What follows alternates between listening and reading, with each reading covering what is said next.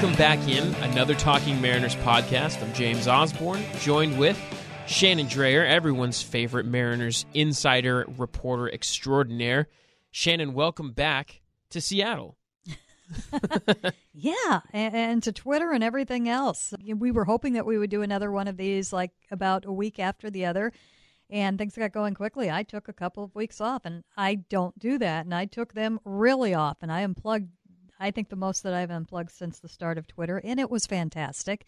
Went back east and spent some time with my dad in Connecticut, and I know I talk a lot about being from the Midwest, but my earliest days were spent in the Northeast, so that's very much a homecoming anytime I have the chance to get back there. And Howdy, I was reacquainted with kind of a phenomenon that I had totally forgotten about. And it's weird because I'm usually back there this time of the year. It's usually season ends, go see Dad, and it's the perfect time to go see Dad because we're going to watch the playoffs together.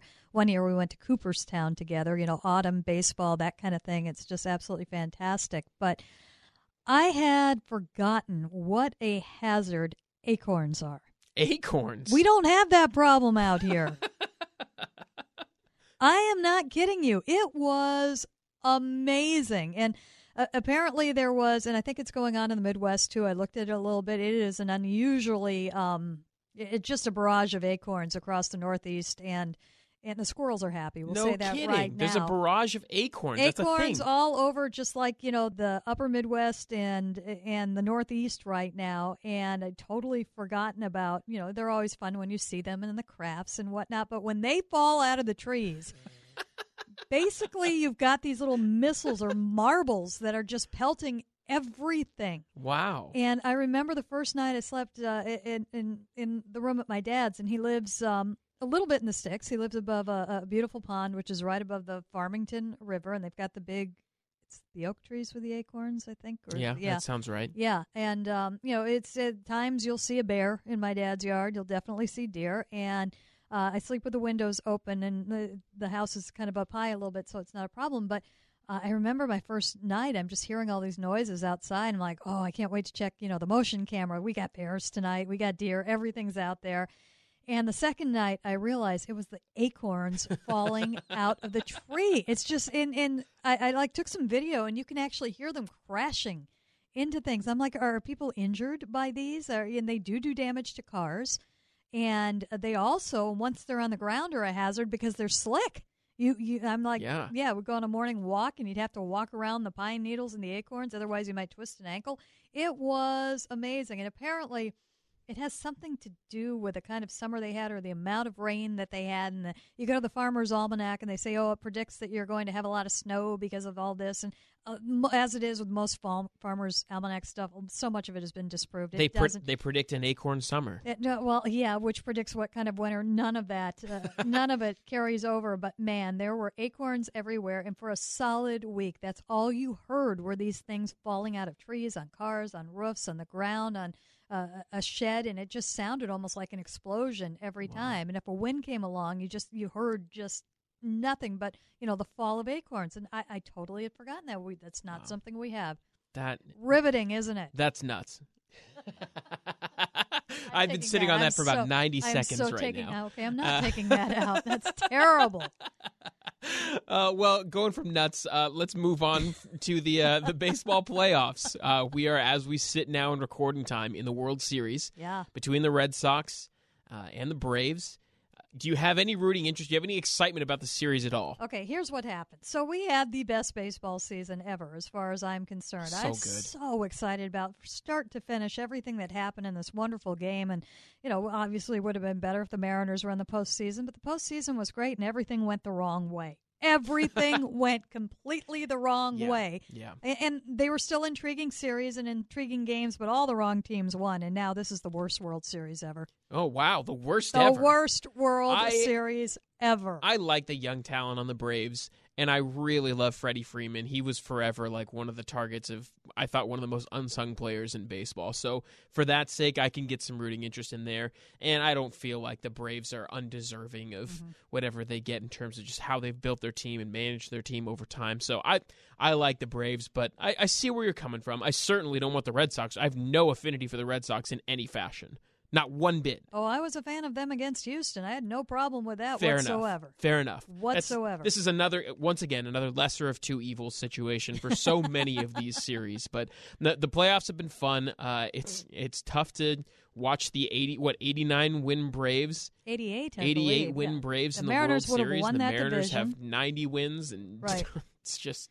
Wow. What's been intriguing to me, though, and it'll be interesting if this is a trend, but I think it might be more indicative. I think we finally saw the impact of no full season in 20 with the pitching in the postseason. Yeah. I think it was too much for the starters in particular. I'm really hoping that this isn't something that lingers into next year, that we sort of see rough starts or guys blowing out their arms to start ramping things back up, because next year I would imagine will be the last year where you can say there's impact from the shutdowns and the changes in schedules. But I think that is the last shoe to drop in all of this, and it'll inform some of our conversation as we get through in this podcast and talk about where the Mariners could go this offseason, who could be available, what kinds of moves they could be looking at, because pitching is going to be one of those things for sure, particularly starting pitching. So it'll be an interesting conversation we'll get to. Well, and a lot of interesting things in the playoffs in that, like Max Scherzer, I don't know how realistic a target he was for the Mariners, although Jeff Passan said that's your guy, go for him. But now what he comes...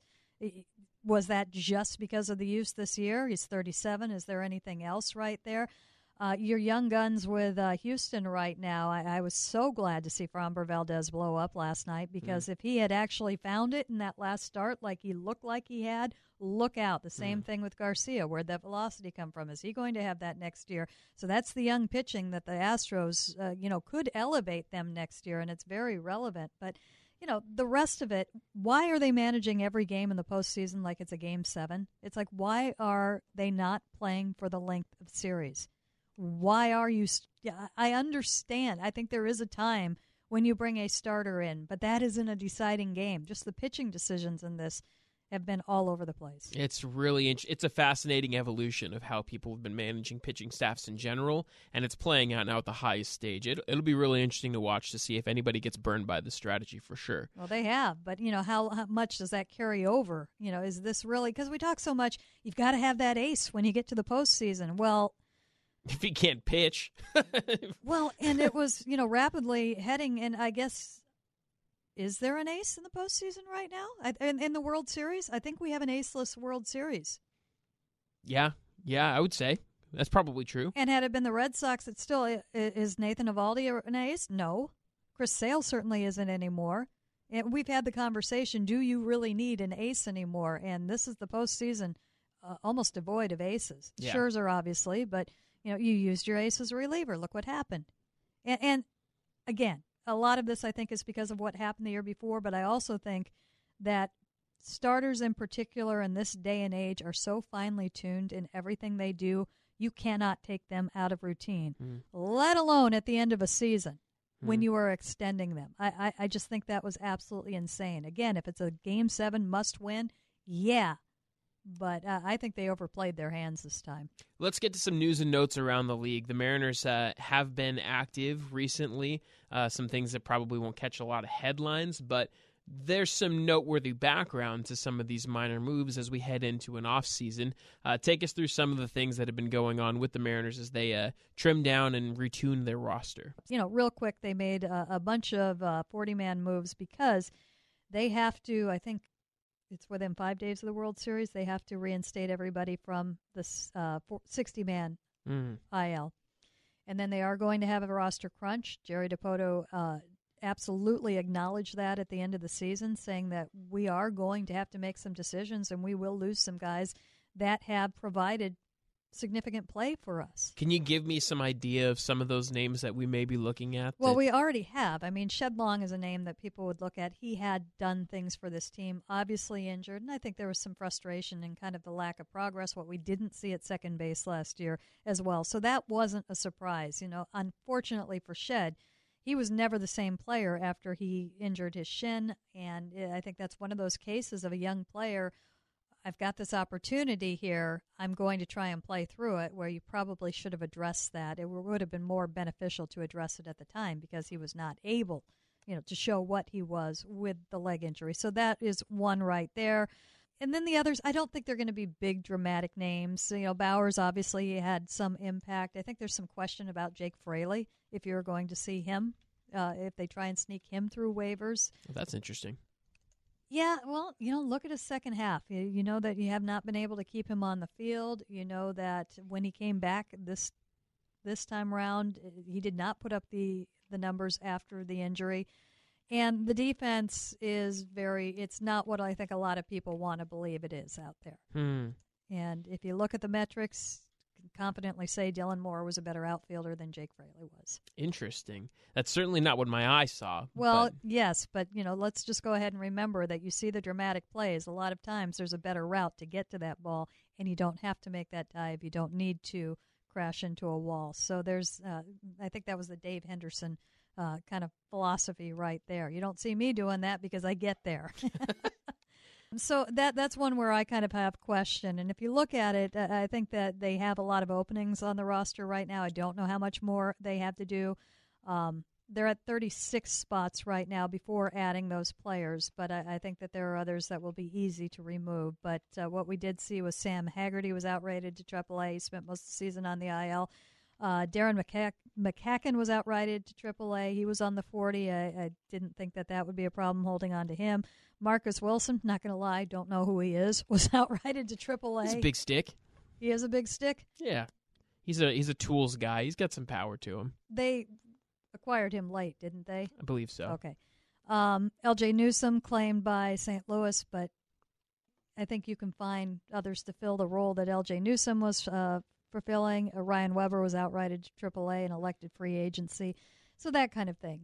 I don't think you will see very many more names that kind of, whoa, that got away. So my big intrigue, and we haven't seen it as yet, would be Fraley and what they do in that situation, because I'm not sure he makes the team if they go with kind of the direction that Jerry Dipoto has been talking. This is it. Let's go. You want some deep insight into what could foreshadow and forecast where the Mariners are going this offseason? Yes.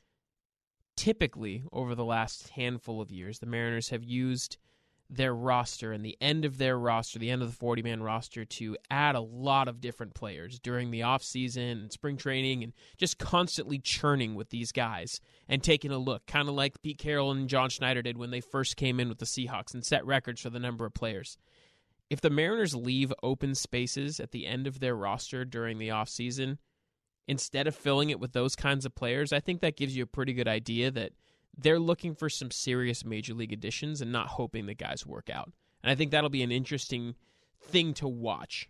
Well, they should be, because you're now at the point in the rebuild where, and I've said this all along, that this stage, playoffs are a fair expectation. The end. This is it.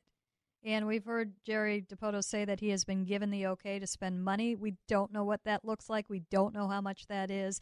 But you've got to shut the door on the development. We talked with Scott Service about this a couple of weeks ago. It will be competitive in spring training.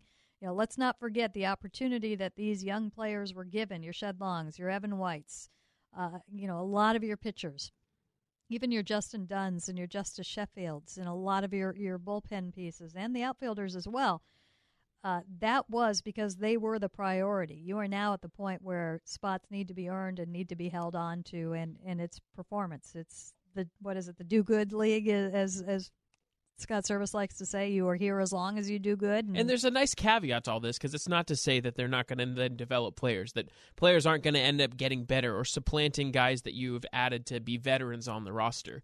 Great teams normally develop their prospects by, this guy proves he's better than the guy in front of him, so now he plays. It's not given the amount of space, and we're going to hand him at-bats because we don't need to win right now, and it's going to be better and speed up his development to get those at-bats. You're still going to develop players by having them sit behind other guys or have to force their way up. Yeah, and it's a different kind of development, and learning to force your way up the way that you are, that is an important part, and the more traditional route of how you go about building a team right now. So that should look different, should make for an interesting spring training. But I think that when you look at this club, one of the things that Dipoto said in his end of the season press conference that I found of interest was he thinks his bench pieces are already here. That doesn't mean that the players they ended the season with necessarily, but within the entire system that they can open things up to. And I think that when you're talking about a bench, you're talking about 3 players. Right. Basically. Yes. And I think that one of the big and important challenges for the Mariners this offseason is going to be, how do you get a good outfield fit with what you need? And you need a center fielder right now. Yeah.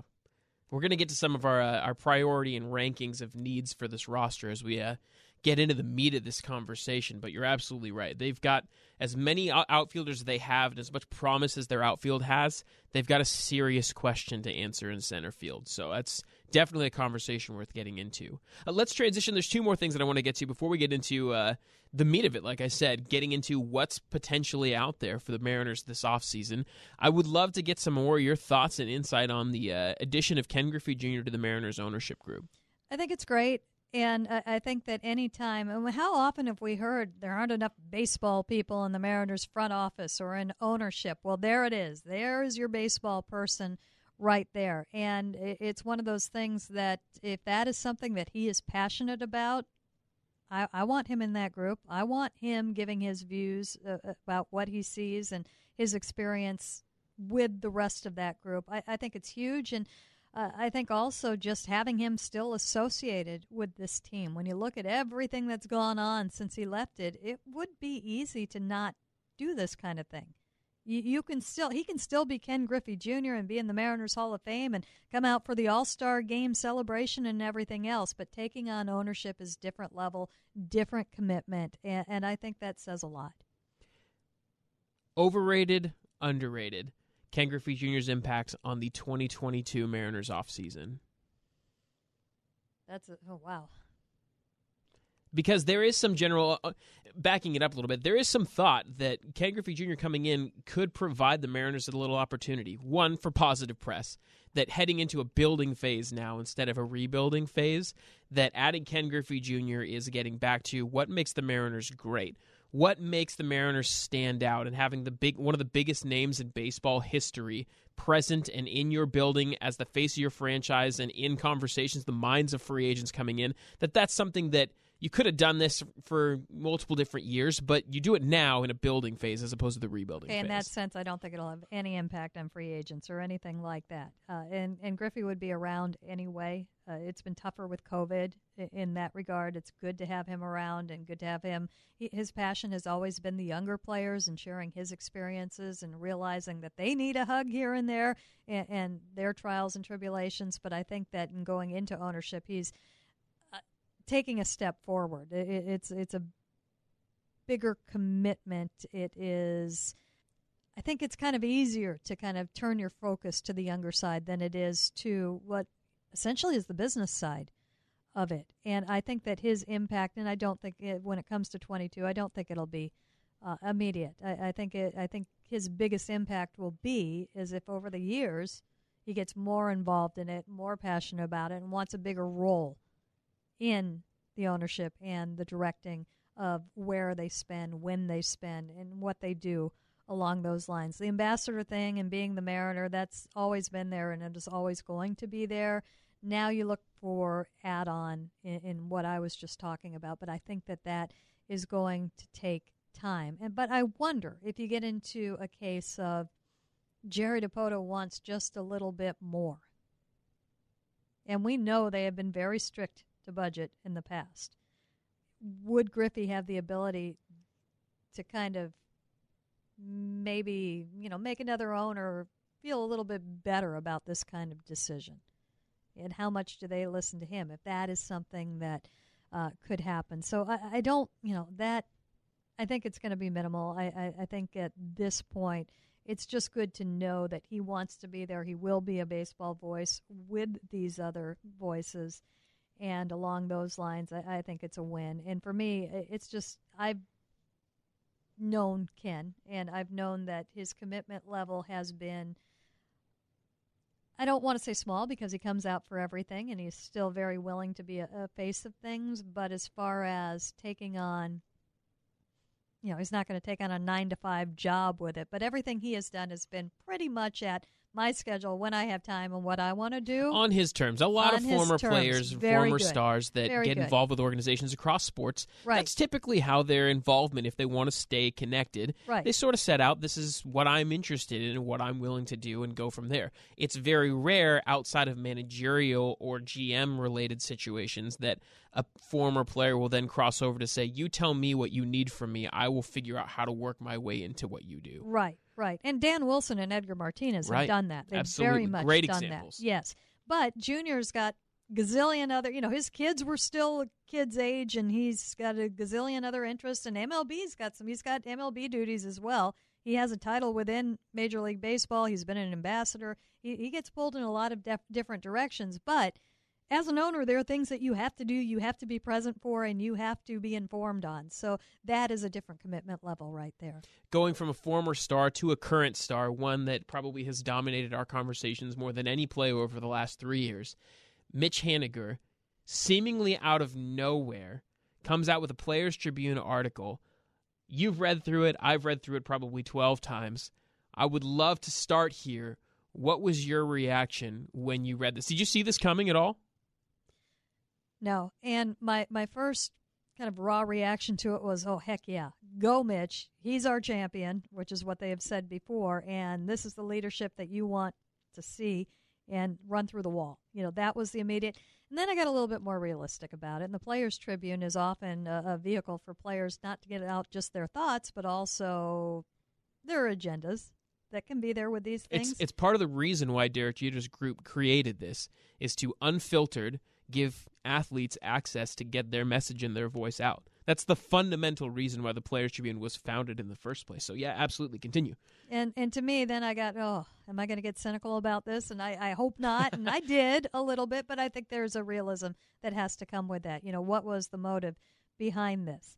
But in the end, it was great to see him take that kind of leadership, take that initiative. Now, I don't know, did his agent say this would be a good idea to do this? You're going to be a free agent in a year. Let's get this side of you out there. It's, this will benefit you, possibly. But it was also pure Mitch Haniger. What you read in that was, and we've talked about before, when you get into a conversation with him, or if you can take an interview into a place where on a subject that he is passionate about, it all comes out like you just saw right there. And that very authentic, very genuine. And the fact that it wasn't a call out to ownership, but it was an affirmation. Yeah, we better be doing this. It was. I absolutely read it that way. I didn't read it, so I know a lot of people did read it as a continuation of some of the discontent that was spoken about at the trade deadline from the players. I didn't read it that way. I read this as, I believe in this group that we have. I like my role in what I do with this team, and I am ready to be the person who stands out and says, I will take us to the next level, and I want you guys to be here with me, Seattle Mariners. That's how I read what he said, and I think that that's a valuable piece. And I actually am more encouraged by Jerry DiPoto's response to his article. He joined the Mike Salk show for his weekly appearance. Basically, I think 2 days later, the next day potentially, he had a couple of really interesting things to say. Here was his response when Mike asked him what his reaction was to that piece. I did. I loved it. Immediately sent him a text, and yeah, anything that is well thought out, that is heartfelt like that, I believe was heartfelt.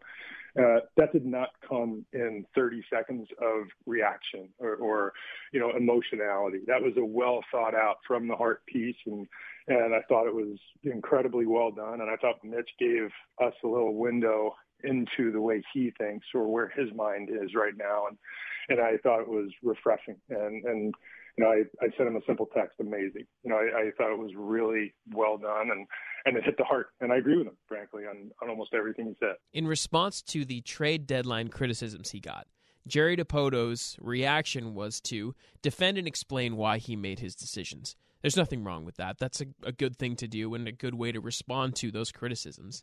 In response to this piece, which some people took as critical of the organization or putting them in spotlight, Jerry Dipoto's response was to do two things. One, let everyone know that I am in communication with Mitch Haniger, and I have a relationship with him that I could at least text him, which is something that people pointed to with Kyle Seager, and I've never spoken to Jerry in 3 years kind of thing. So there's that element of it. On the other hand, this is Jerry Dipoto making this all about Mitch Haniger and saying, I'm not going to defend anything here. Mitch Haniger is right. Mitch Haniger is the leader. This is the guy. This is great, and I support Mitch Haniger. To me, there was a lot of value in that. Why wouldn't he? Wouldn't you want that in your clubhouse? That is rare.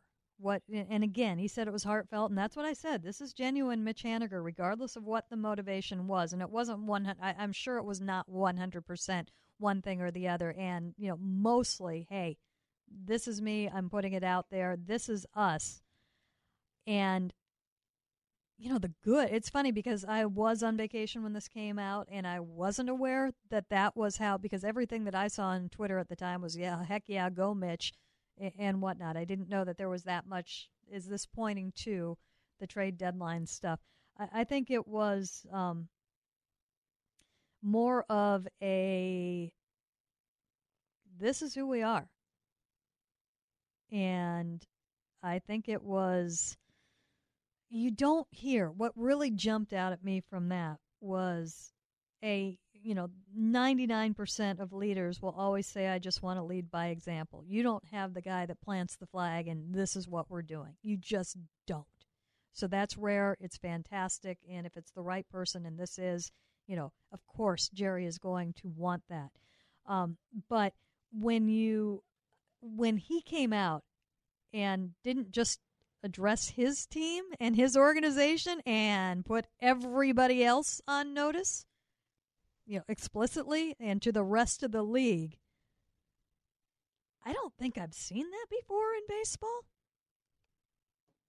I mean, that's not just a bat flip. That's not just Cole Irvin mouthing off, and maybe some of it was rooted in that. We've had enough. We're ready to win. I'm here for another year at least. This is how we're going to do it. Look out. So why do that? Why make that statement at the end? Because this is not a reporter writing an article. This is him. He has full editorial control over this. Before this gets published and he has an editor that the Players Tribune uses, he has final say over how this thing is printed and what it looks like. So why end with that piece? I have two ideas. Would love to know yours. And that knocks out a lot of my cynicism about why that would be written. Because you wouldn't put that in it. You wouldn't. He's putting it out there. There are two reasons why I think you can put that out there. One is maybe the less generous one, which would be to say, I'm just letting people know that I'm confident and I'm here and I'm going to make a stand and I want the spotlight. That's not, to me, anything I understand about Mitch Haniger in his entire career and his complete unwillingness to put himself in the spotlight or to take the spotlight away from anyone. He's never once done that in his career that I can remember. He avoids interviews as much as he can because he wants to be focused. And like you said, let his play speak for itself. Number two, the reason that I actually think he did this, and this is the most hopeful, most exciting thing about that article, Mitch Haniger knows how difficult it's going to be for the Seattle Mariners to get stars to come here and be convinced that they are going to actually turn the page and actually be a winner. And the Mariners have consistently needed to overpay to get people here, and they may have had to make sacrifices on the kinds of players they wanted to get because, frankly, they're just getting turned down by some of the players that would be ideal fits. Mitch Haniger, I hope, understands that reality and wants people to know there's something worth it here. And I want you, star free agent player, guy who may be approached about being traded from your team to the Seattle Mariners, I want you to know you're not coming into this perception of what the Seattle Mariners have been. You are coming into a brand new thing, a new start, a new beginning, a path that is worth being a part of. We are on the rise and we are coming for you, and you can be a part of this and not just collect a paycheck to lose games. I think if that's where he's coming from, which I believe it is, that is more valuable than anything that can be written about this ball club this offseason. It's one heck of a PR piece by your player. But you know what? I love how he takes it into his own hands. He's not sitting waiting to see what happens. Who wouldn't want to come and play with Mitch Haniger? And now the next step. Where does that put the Seattle Mariners and their relationship with Mitch Haniger? We spent a lot of time talking in our last podcast about the potential of re-signing Mitch Haniger and how much of a priority should it be. Jerry Dipoto went on to speak a little bit more about what he thinks about the future of Mitch Haniger. And if you go back and listen to a lot of the different times that Jerry has spoken about Mitch Haniger, there's been a lot of up in the air, it takes two to tango kind of language and understanding that's been spoken about their relationship. Here's what Jerry Dipoto had to say about whether he believes Mitch Haniger wants to be a Mariner in the long term. I've never not had hope that Mitch wants to be here long term. I believe that he enjoys playing here. I know he loves the city, and I know he loves his teammates. This is it's a very close team emotionally. If I did have a sense as to whether an extension was possible, I wouldn't air it on the radio this morning. But I've always had the belief that this is where Mitch wants to be, and if that works out and we're able to come together on it somewhere down the road, then that'll be a wonderful outcome for both of us. That strikes me as they're ready. The Mariners are ready to have these conversations, and they believe Mitch Haniger might be too. How do you read the situation? Well, they've wanted to extend a lot of their own players. And outside of Evan White, we haven't really seen that. That's a job within itself. And, Mike Zunino was somebody that they wanted to extend before they traded, and were not able to do so. There have been extensions that have been offered to other players, some public, some not, and they haven't, the player more than likely is going to bet on himself quite often. I know that there has been interest in Mitch before the 2019 season in extending him, and obviously they did not come to any kind of agreement right there. I don't know, if that was a cry for an extension in any way from Mitch. Of course you go after that. I've been saying that for a little while now, in that, I think that this is a player that definitely fits into this group. I don't think age is as much of a factor as most will look at him, that he is going to be 31 next season, but he's a different 31. His injuries have been of the unfortunate kind of just freak accident variety for the most part. He hasn't broken down in playing the game. He's gotten hit by baseballs. He's been hit in the face. He was around just a lot of different things have happened to him, and that's why he hasn't played. And he keeps himself in just ridiculous shape and he's trying to stay ahead of the game. And that he put out something on social media about a week ago, and it was a machine that helps with cell regeneration or something that he uses in the off season. It's not, quite the hyperbaric chamber or whatever. Ichiro had one put in toward the end of his go round with the Mariners. He's ahead of the curve, so I don't think he's going to age like most ball players do. I think he is so invested in what he does physically. He reminds me of Nelson Cruz, and Nelson is 10 years older, so Mitch has got a long way to go. And just how he chases all of that, why not try and extend him? And what would that price be? I don't know, but he's worth a lot. And if he is going to lead this clubhouse, then that's an added benefit right there. So I forgot what the original question was. No, I think it's great. I think it answers the question sufficiently. If you are able to, let's live in a world, as we enter this final part of the conversation, what could be out there for the Mariners this offseason? And this is a longer conversation. We'll have some more of this in the future as things go on, and we're going to have a nice baseball work stoppage, I'm predicting, so we'll have a lot of time to talk about what could happen with the Mariners, free agents and trade prospects. And 2 weeks to get it all done. Yeah, Yay! So we'll have some time to have a long conversation about that. But let's live in a world where the Mariners smooth things out and have a long-term future with Mitch Haniger. They get an extension done there. They're in perfect shape with J.P. Crawford, whether that means they give him an extension right now or he's just happy where he is, and they've got those two things locked down. Your two frontline leaders on the field, off the field, that's finished. What do the Mariners do next? Well, obviously you need another middle infielder or third baseman. Are you going for one of the prized shortstop free agents? And I saw what Buster Olney did when I was on vacation. I don't agree with him saying and ranking what he did. I think there are two that are realistic for them. I believe he had Corey Seager as the number one target. Corey Seager's not coming to Seattle. No. But he wasn't the target that was listed to Seattle. The Mariners were linked to it, but he wasn't like, this is the guy that the Mariners are going to get from Buster Olney. I thought he had him ranked as the number one of the shortstops. The number one available, but not like the one that the Mariners are going to get. Well, no. Okay, well, there are two totally different things there. Yeah. But he did have them. This is on the list of the 5 shortstops that the Mariners are interested in. Yeah. And he's not, because he's not coming here. So, take that off of the list right there. Yeah. Carlos Correa is not going to play second base. No. So take him off Buster's list, too. That's not happening either. What are we doing here? I think the 2 names that they'll be looking at will be Story and Semien. And Story is somebody that they have liked for a long, long time. And Semien obviously is, I think, I don't know this for a fact, he would be my number 1 target. Interesting. As far as a realistic type target goes. But his market is probably, obviously going to be a lot higher than anybody expects. But he is a West Coast guy that prefers to be on the West Coast. Do you think that Trevor Story is going to be willing to move to third or second right off the bat? Probably. You think so? Yeah. You're not moving J.P. Crawford. No, you're not. And that's why I'm sort of out on this conversation in the first place about shortstops in the whole market that's out there. And maybe I'm just living in a different world, in an unrealistic world, but to me, the place to look for the long-term answer is at third base. And whether that's in the trade market or the free agent market, I think that there's one clear candidate when I hear Jerry Dipoto talk about the kind of player that they're looking for that checks every single boxes and probably double checks him with a Sharpie, and it's Kris Bryant.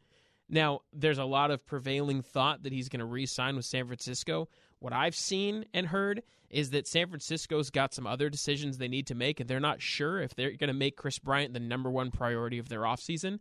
And if that's not the case, as the Mariners, a guy who plays first, third, the corner outfielder, center in a pinch, he is the guy that he defines what you're looking for. Playoff experience, youngish, West Coast guy, high school in Nevada, went to college in San Diego. He played for a championship team that went from nothing to something and broke a curse. I mean, everything that you want from a guy is right there.